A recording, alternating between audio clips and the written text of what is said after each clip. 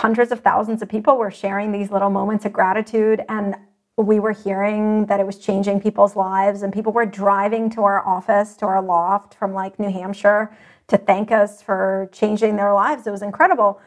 But I didn't know this at the time. I just continued my slide down. All these difficult feelings kept coming, and I was using gratitude as a Band-Aid, which is not the purpose of gratitude. So I would just try to like cover things up.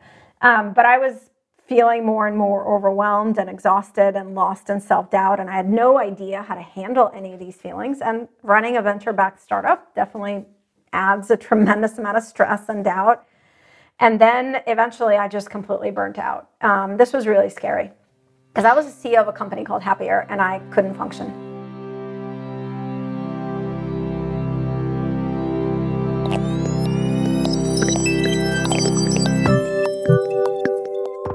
You're listening to What I Know. I'm Christine Lagorio-Chafkin.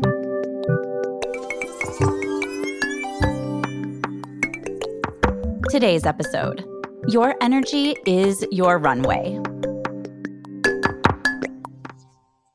My guest today, Natalie Kogan, is a 5-time entrepreneur, a corporate coach, and an incredible public speaker. She's also the author of 2 books, the newest of which is just out and is called The Awesome Human Project.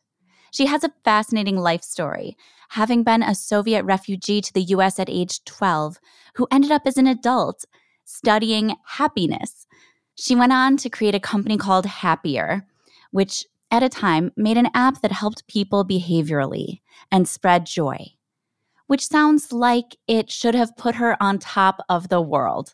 But instead, while Natalie was growing her company and searching for funding, her mental and physical health started to spiral to a really dark place. She was barely sleeping, and she realized she herself wasn't happy. She was burnt out. Her new book, The Awesome Human Project, is part of how she learned to repair herself. Natalie attributes her ability to absorb some of the risks of entrepreneurship over and over to the uncertainty she faced earlier in life.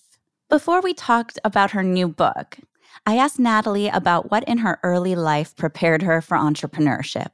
When I was 13 and a half, my parents and I decided to try and get out and come to the U.S. as refugees, which meant we had to get permission to leave and permission to even get out of the country. And we left with, I think we were allowed 2 suitcases per person, so 6, and a couple $100, and everything else was considered government property because no one could own anything, which we tried to give everything we could to relatives and friends.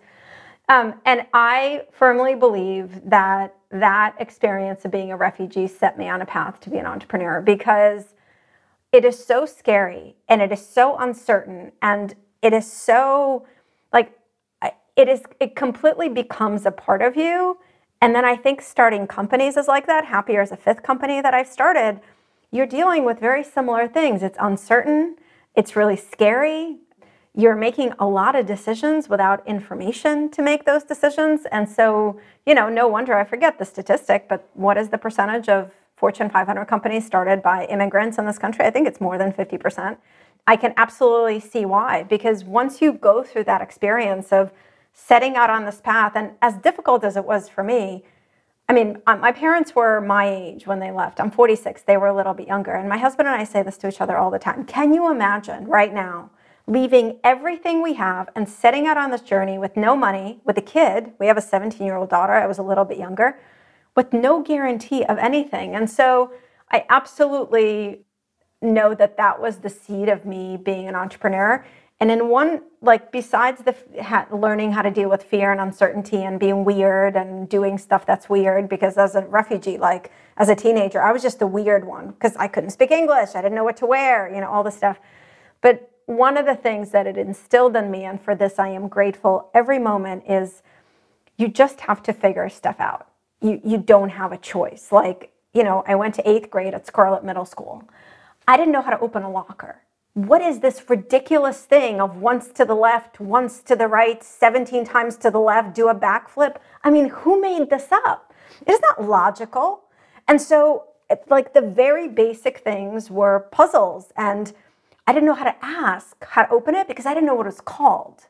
And so this to me is being an entrepreneur. You're kind of trying to do this thing, but you don't know how to do this thing and you don't know what to ask. And so it did teach me at a very deep level. My daughter actually said this a couple of years ago. It was one of my favorite, best compliments. And she said, you just have this attitude of like, whatever it is, you roll up your sleeves and let's just try to figure it out. And I absolutely know it came from that.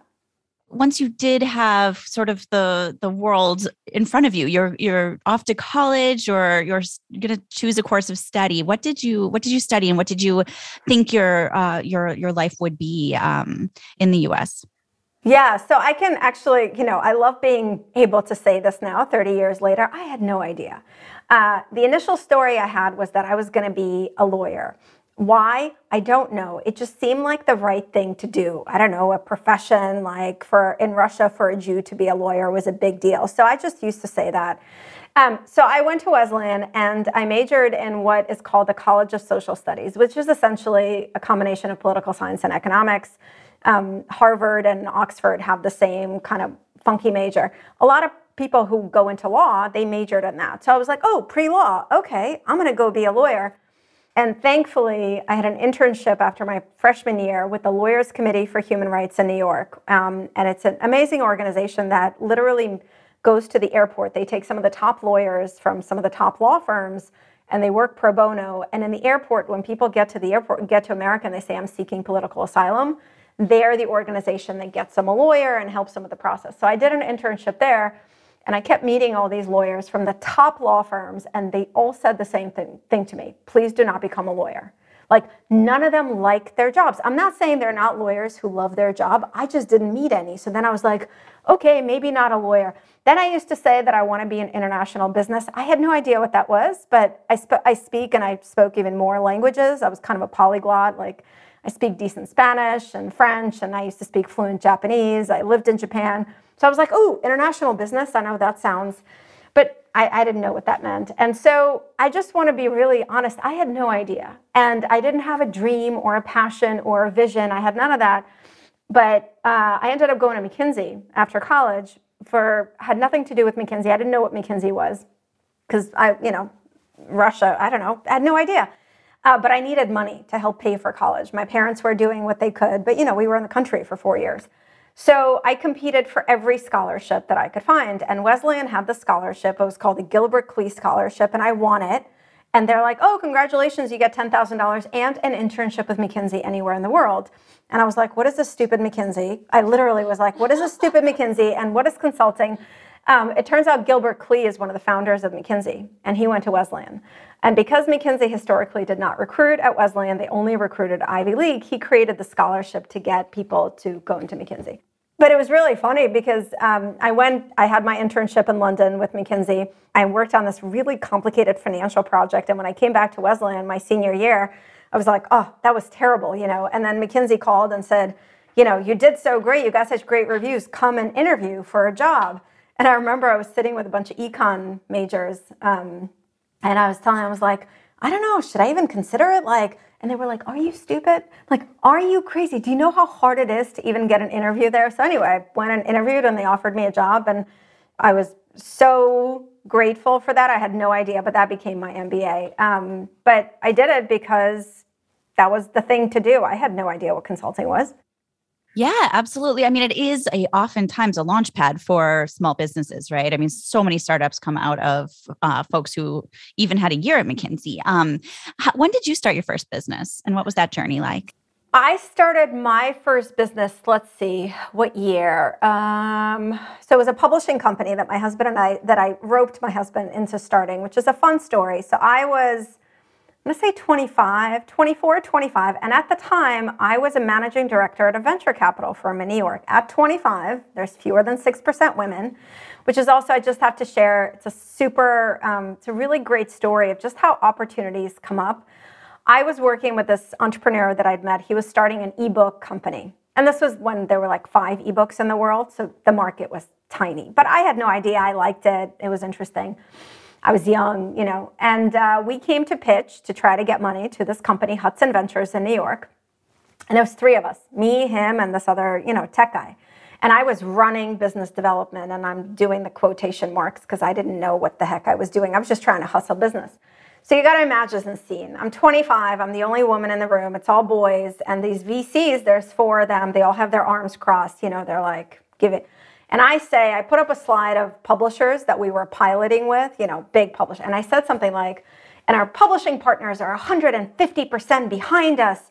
And one of the partners, his name turned out to be Jay Goldberg. He's the founder of Hudson Ventures, actually passed away a couple of years ago. He reaches over, closes my laptop like a passive-aggressive 101, looks at me and goes, young lady, how could anything be more than 100% behind you? And he's like totally serious. So, you know, and I just want to run out of there and cry.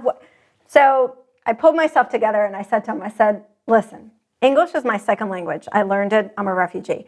And when I was learning English, everyone told me that Americans like cliches. So I just made up this cliche. But I will make you a deal. If you invest in the company, I will never say this again. Finally, he cracked a smile. And I was just like, Jesus Christ. So we get through the presentation. We walk out of the office. My flip phone rings. I remember so clearly. Ericsson flip phone. And it's this woman, Cheryl, who's Jay's assistant. And she's like, Jay would like to talk to you. And I'm like, more? Like, I just took he gets on the phone. He's like, young lady, I want you to come work for me. And I was like, what? He's like, you have guts. No one ever talks back like that to me. Everyone's scared of me around here. I want someone with your attitude. So you would think at this point I would be like, oh, interesting, venture capital. No, none of that. I was like, you know what? I don't know anything about this venture capital thing, and you have an attitude problem, so goodbye. And I hung up on him. 6 months later, the startup ran out of money because there was no market, and I had all these college loans. Avi, my boyfriend, my husband, had all these college loans. I needed a job. So I called Jake back, and I said, hi, I'm the 150% woman. Can I have my job back? And he said, yeah, I've been wondering when you'd call. The office is here. And that's how I became a venture capitalist. Wow. I learned a lot. I learned a tremendous amount, but I was itchy. I wanted to start a company. And so it was about 2 years in, I was on jury duty. And it was one of those where you're there all day long, but maybe you get a case at the end of the day, but you have to sit there like 9 to 3. And, you know, no cell phones, like no smartphones, bored. So I came up with this idea. I was like, oh, let's do a publishing company where we publish books written by and for other students. You know, it was a few years out of college. Today it would be a website. So I came home and I said to my husband, Avi, who's an English major. So, you know, he had worked in publishing, hated publishing. And I told him, we'll start our own company. So I said, we're starting a company. And we started a company. It was called Natavi Guides. My name is Natalie. His name is Avi, Natavi Guides Incorporated. And we published a series of books called Students Helping Students. And I just want everyone to hear this was a second job for me as a venture capitalist. This is nuts. This is not a good path here, and for Avi too. And we recruited students to write these books like How to Get into College, How to Survive Your Freshman Year, How to Write a Senior Thesis. And we edited them. And then the smart thing probably would have been to pitch the series to a publisher. But we did the whole thing. Like we had stacks of books in our apartment, a tiny apartment in New York. And I crashed the book expo to talk to a distributor. One of our books had I think it's How to Survive Freshman Year, actually, was an Amazon bestseller, got into the New York Times, Washington Post. So we did this for 2 years. Wow. And you just self-published these books? Completely so. Natavi Guides Incorporated. Wow. Again, as a second job. Yeah. And so that was the first business that I ever started. And it was nuts. It was fun and it was completely nuts. Yeah, it's so fascinating that there's entire ecosystems and infrastructures built so that people can publish their books, right? And you decided to just own the whole thing from start to finish. Well, you're onto something because this has kind of been my modus operandi for better or worse, and sometimes really worse. Like, sure, it was fun, but it was crazy. I mean, we didn't sleep. I then one day I was pregnant with my daughter, and we were like, okay, hold on, we can't do this. We can't do this job. So we ended up selling the series to Penguin, Perigee. They published them for a while. It might have been smarter to do that, but to your point of this entrepreneurial streak, this has kind of always been my way. Let me just do it myself. And I just want to call it out. It's not always the smart thing. There was this whole industry that we could have tapped into.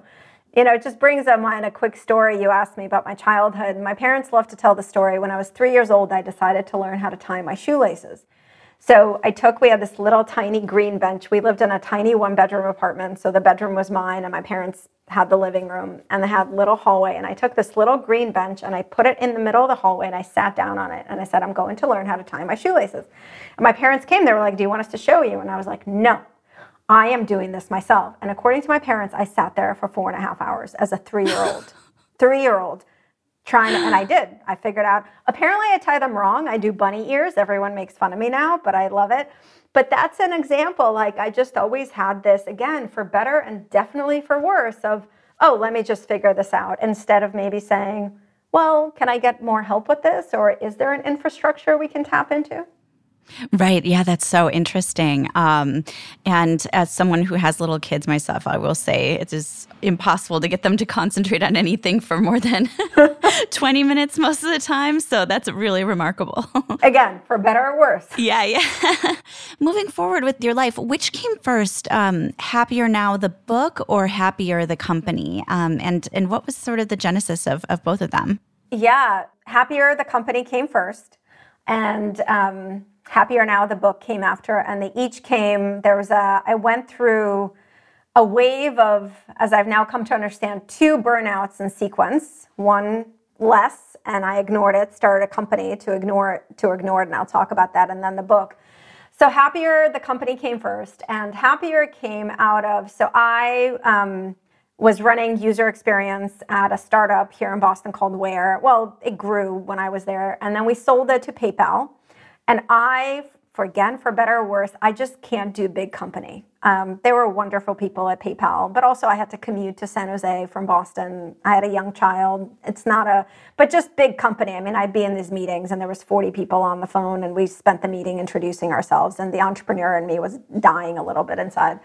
So after a year, I was getting to this point intellectually, I was just really bored, but also I was just feeling, and this had nothing to do with PayPal or anything, I started to really feel this hollowness inside. And it was my first kind of inkling of, not really ever thinking about what is it that I want to do, just doing something that seemed important or meaningful. But I never asked myself, what is it that I want to do? So it was kind of that coming up. And also I was feeling really just lost in a lot of really difficult feelings that I'd never processed before because nobody ever talked to me about feelings. You don't really have the luxury of talking about feelings as an entrepreneur, as a refugee. So I just always stuffed my feelings down. I thought it was the right thing to do. And so it was just all coming up. I was not doing great. And I ran into all this research on gratitude. I'm a geek. My father's a scientist. His idea of fun when I was little was to take me to math Olympiads on Sundays. And we went to school 6 days in Russia. So Sunday was the only day off. And my dad was like, this is exciting. How fun. Let's go compete in a math Olympiad. So I'm a geek. I love being a geek. And so I came across all this research, scientific research on gratitude. And it was saying these ridiculous things. It was saying this simple little thing of like focusing on things that are okay or good in your life, even when things are challenging, reduces stress, improves your mood, gives you greater well-being. So I did this little 30-day gratitude experiment that I was convinced was going to fail because, I was very special and my suffering was very special. And I was very convinced of my specialness. So every day I wrote down 3 things I was grateful for and I did one expression of gratitude towards another person. And at the end of 30 days, I started to feel an impact. It's not like I was happy-go-lucky all the time, which isn't the goal anyway, but I had this buffer against stress. I was discovering all these little joys in my life that I was ignoring because they were familiar, and our brain ignores anything familiar. So as my parents would say, or my husband would say, in a typical Natalie fashion, I went from, oh, there's research and this worked for me. Let me create a company to do this for other people. And this starts to tap into something I've now learned about myself is I've always been a teacher. And I'm finally now doing things to align with that. So that's how Happier started, and we created an app for people to share moments of gratitude. We call them Happy Moments. And it became the social network for gratitude, and we grew it completely organically, and it was amazing. Hundreds of thousands of people were sharing these little moments of gratitude, and we were hearing that it was changing people's lives, and people were driving to our office, to our loft from like New Hampshire to thank us for changing their lives. It was incredible. But I didn't know this at the time. I just continued my slide down. All these difficult feelings kept coming, and I was using gratitude as a Band-Aid, which is not the purpose of gratitude. So I would just try to like cover things up. But I was feeling more and more overwhelmed and exhausted and lost in self-doubt. And I had no idea how to handle any of these feelings. And running a venture-backed startup definitely adds a tremendous amount of stress and doubt. And then eventually I just completely burnt out. This was really scary because I was a CEO of a company called Happier and I couldn't function. Yeah. When you're looking back at it, I guess it probably feels a lot different in hindsight, but at the time, how did you handle it and where did you go from there? Well, I handled it like a mess with zero grace. I just want to be really honest about that. I was just really lost. And, as you say, in hindsight, there were many signs I wasn't okay, including everyone asking me if I was okay and if they could help me. But what I've learned now with just a lot more personal experience and just working and helping and teaching this to so many people, when we're in that dark place, it's really hard to see that we are. We don't have the awareness. And so I just assumed it was normal, to be honest with you. Startups, there's this idea, struggle is real. So I was struggling and I thought that was the right thing to do. I mean, I was sleeping 3 hours a night or not at all. I was either not eating or eating too much. I was drinking too much. I had moments where I started to black out, including, one of the gifts I've always had is speaking, right? It's what I do for work now. I love it. I'd be in investor presentations and I'd blank. And it wasn't an intellectual blank. I would have these moments, to be honest with you, I didn't know where I was. I was on a business trip once in San Francisco to pitch to this big time VC, and I was walking down the street and I didn't know why I was there. I didn't know. And it's a really, really scary feeling for someone who's always in control. And, it got to a place where one of my investors, I always want to call him out because he's an amazing human. And, I feel like venture investors get a bad rep. But Mike Hirschland, he runs a fund called Resolute Ventures. He was one of my investors. He sat me down and he said, listen, you're not okay and you need to get help. To which I said, F you, I'm fine. Because I, like so many entrepreneurs, had so much shame around, what do you mean? I'm a superwoman, I can do anything. But as an investor and a friend, he had a little leverage, right? Because I couldn't just brush him off. He had a position of power. And so I had to face it. And the thing that I had to face is I couldn't keep going. And so it took me a while. This wasn't again, I had no grace around this, but I went to my investors. I went to my co-founder first and he knew it. And I went to my investors and I said, I'm not okay. And I don't know what to do, but I'm not okay. And we laid off the team, which was very painful. And we had challenges with the business model too. I mean, the app was growing, but it's hard to monetize a free app. That's a separate podcast. But I also was making horrible decisions because when you're in that place, you can't really make good decisions. So we laid off the team. I told my investors, again, to their credit, they just said, please take care of you. And I remember it was June 12th, 2015. I remember because my daughter's birthday is the 15th. And I came home and I opened a new Google Doc and I wrote, June 12th, 2015, this is the end. And that's how I felt. It was all dark. And, but I think having a daughter was a blessing because I wasn't going to give up for her. And so I went searching. I was very lucky. I ended up having a teacher who my investor introduced me to, this woman, Janet, who sort of became my guide through that. She ended up being my spiritual teacher for a couple of years. Thank God she never said the word spiritual at the time because I had none of that in me. I mean, I was cerebral, I was intellectual, spirituals for weak people. I'm completely different now. But so she helped me and I just practiced. I mean, this is, I think, where my will to survive came in. And initially it was truly to survive. And my geekiness, I did all this research. I read all this research and I went into Buddhism and yoga and just from what I learned, I started making up these little practices for myself, like a morning gratitude practice and a self-compassion practice and a self-care practice and acceptance practice. And for the first time, I learned to acknowledge my emotions, including the tough ones. And that took me a couple of years. I basically put my life on hold for a couple of years. And then what I realized was I had created a method. I had created this method that I could teach to others. And so I wrote Happier Now, the book.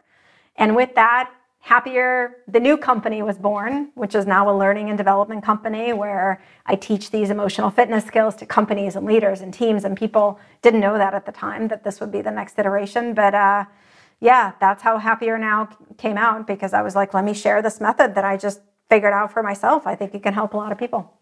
Wow. I mean, and it's fascinating that your company, almost like yourself, had that burnout moment and then the rebirth moment.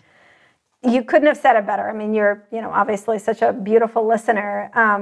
That's what it felt like, the Happier Now. And it was, you've written a book. To write a book, it's always a battle, any kind of book. And for me, this was, it was like rising from the ashes kind of battle. But that's what it felt like when the book came out. So Happier Now came out 4 years ago. And I said it launched, I'd already started a little bit of speaking, but I started speaking. And then because I created this method, I started teaching it. We started doing leadership groups, and I started teaching it to teams and companies. And we created a Happier at Work program that we now work with tons of companies on. And it's just continued to grow and grow. But it really, my work is immensely personal. And I teach everything I teach through my personal lens and tons of research, but always through my personal lens. I don't teach a single thing that I haven't experienced or gone through, because that, for me, is the gift I can share. When we come back, I'll talk with Natalie about teaching your own brain a bit of emotional fitness. But first, a quick break.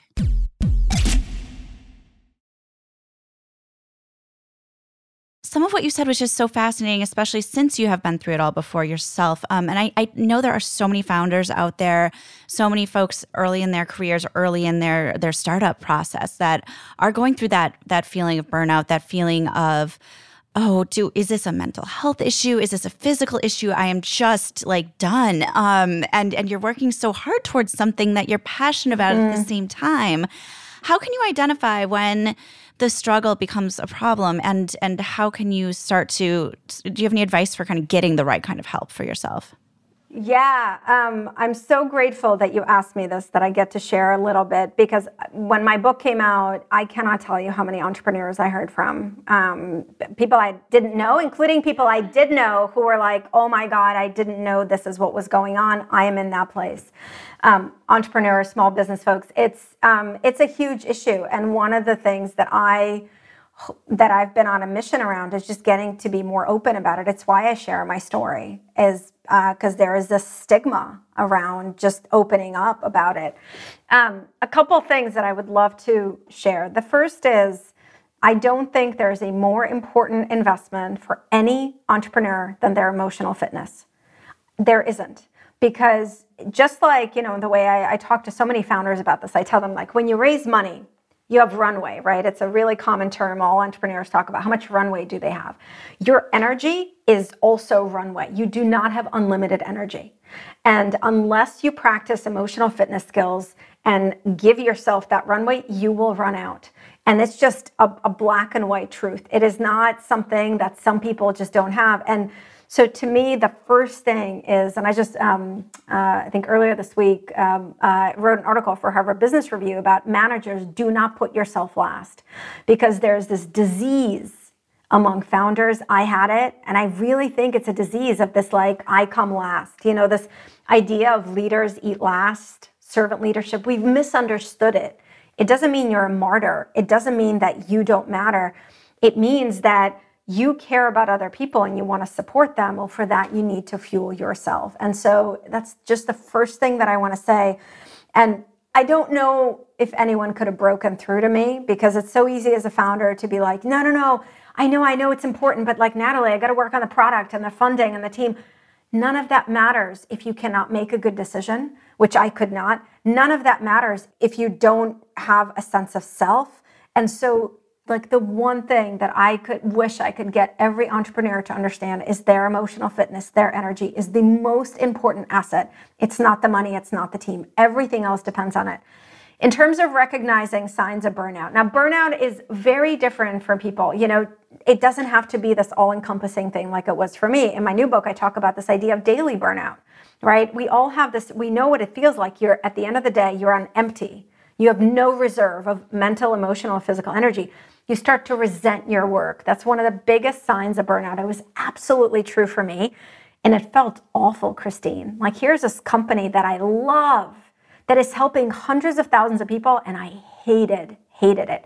But developing resentment towards your work. Yeah, self-inflicted wound too.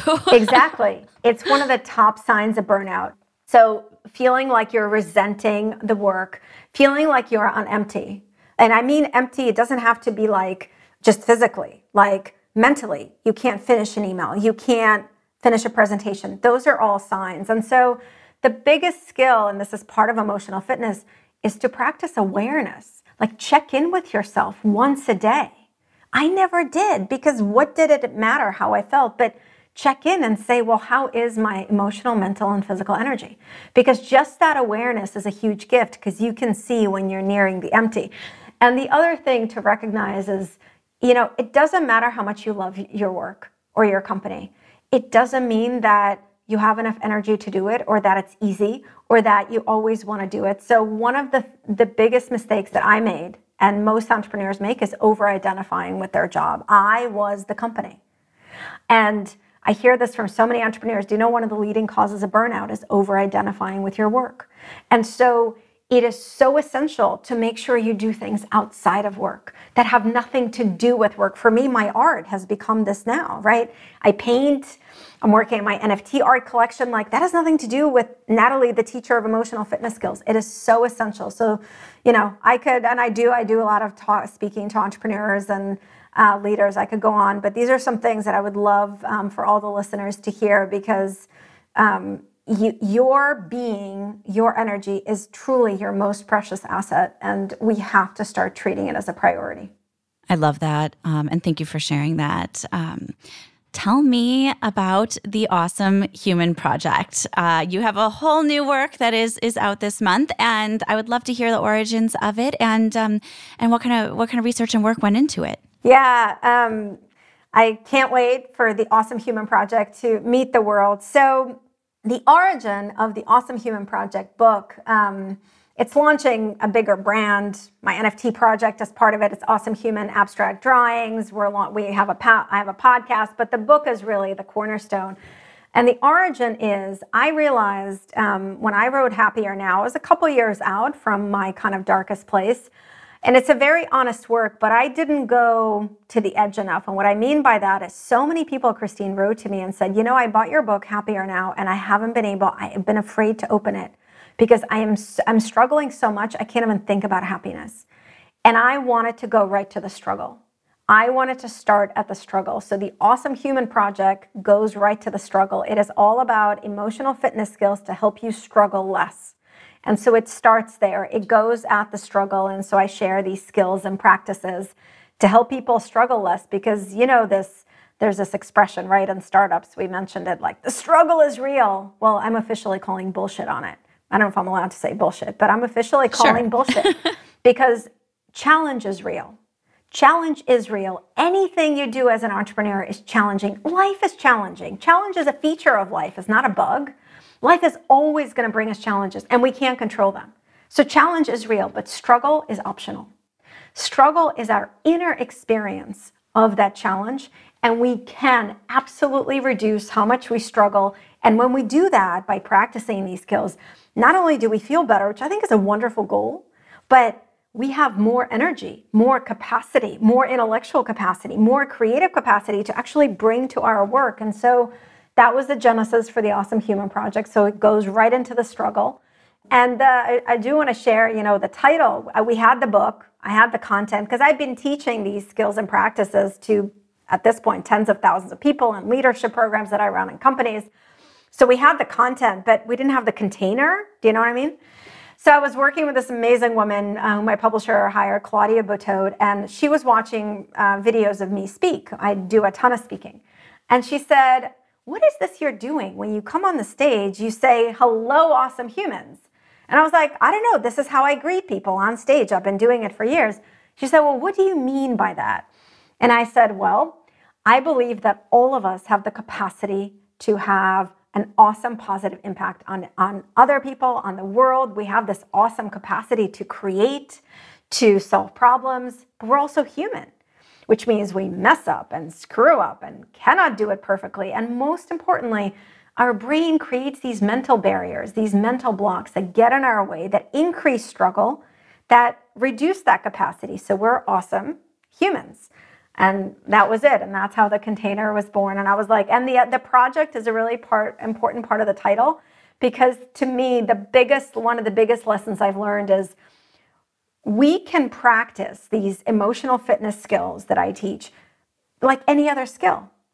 Learning how to ride a bike, learning how to code, learning how to design. If you practice, you improve. And so it's a project. Like in the book, you're going to undertake your own awesome human project. You're going to do these practices. There's a 5-week challenge, et cetera. But that to me was so liberating, because I used to feel like this helpless little boat in the ocean, Christine. Like, if things were okay, I was okay. And things were a storm, I just would go with it.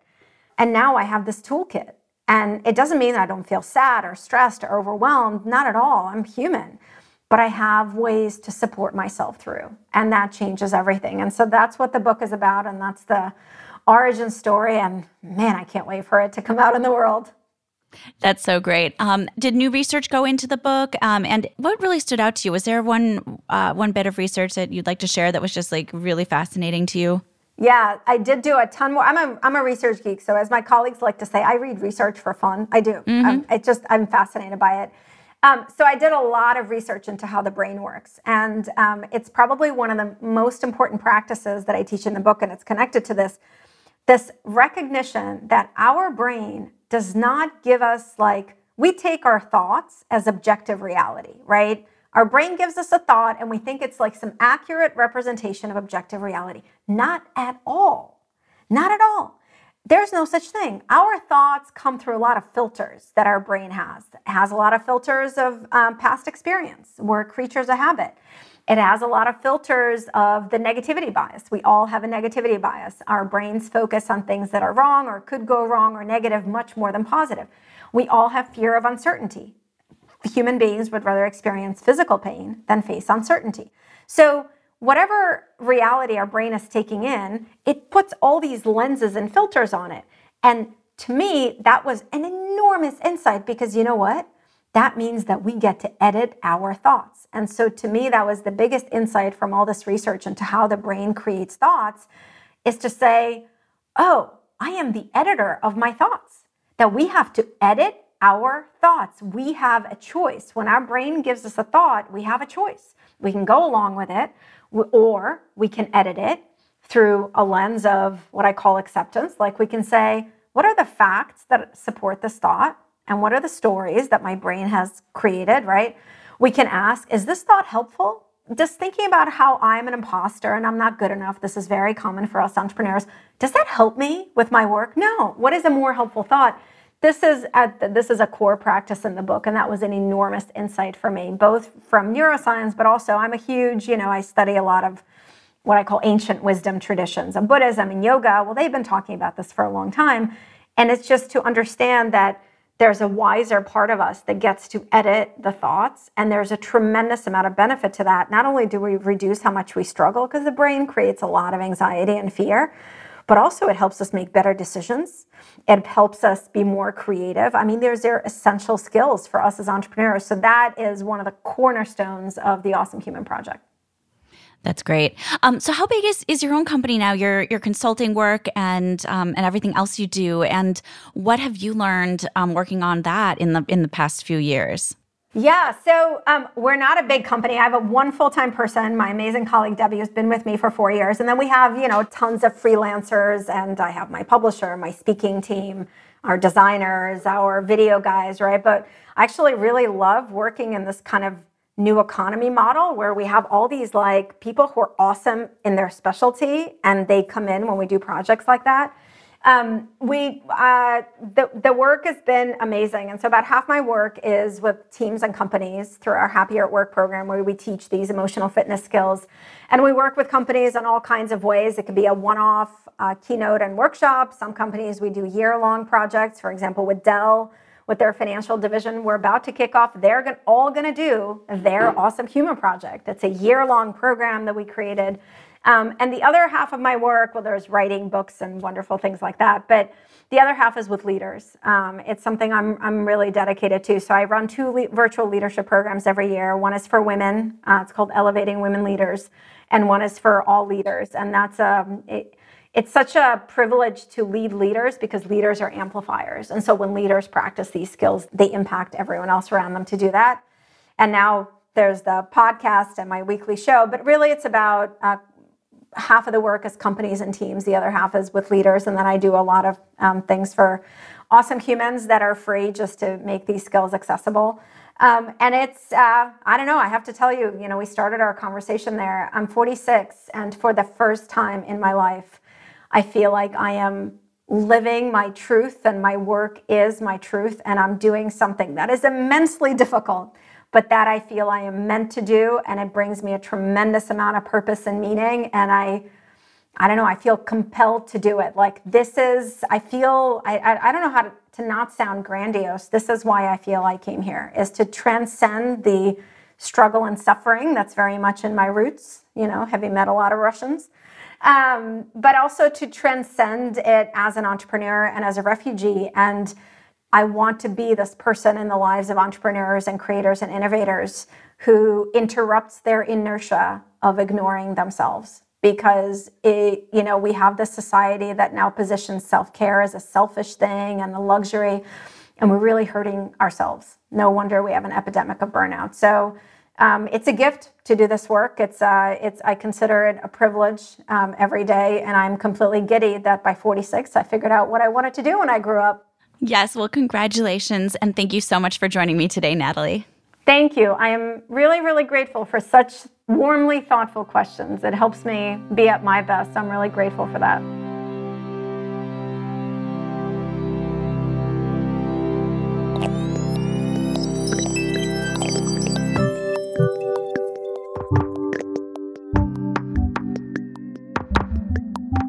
After speaking with Natalie, what stuck with me most is that she's sort of a case in point that starting a company is hard.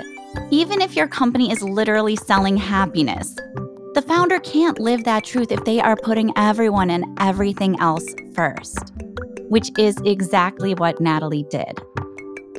And when you're going through a really tough time, you might be under such stress that you're the last person to realize that you need help, which is an important lesson for all of us.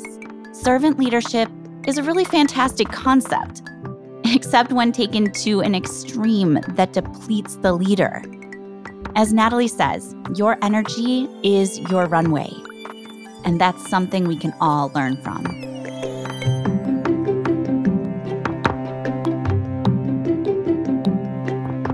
Our producer, who is Inc.'s personal awesome human project, is Joshua Christensen. He wrote that part. What I Know is also made with production assistance by Blake Odom and editing from Nicholas Torres. I'm Christine Lagorio-Chafkin. Thank you for listening to What I Know.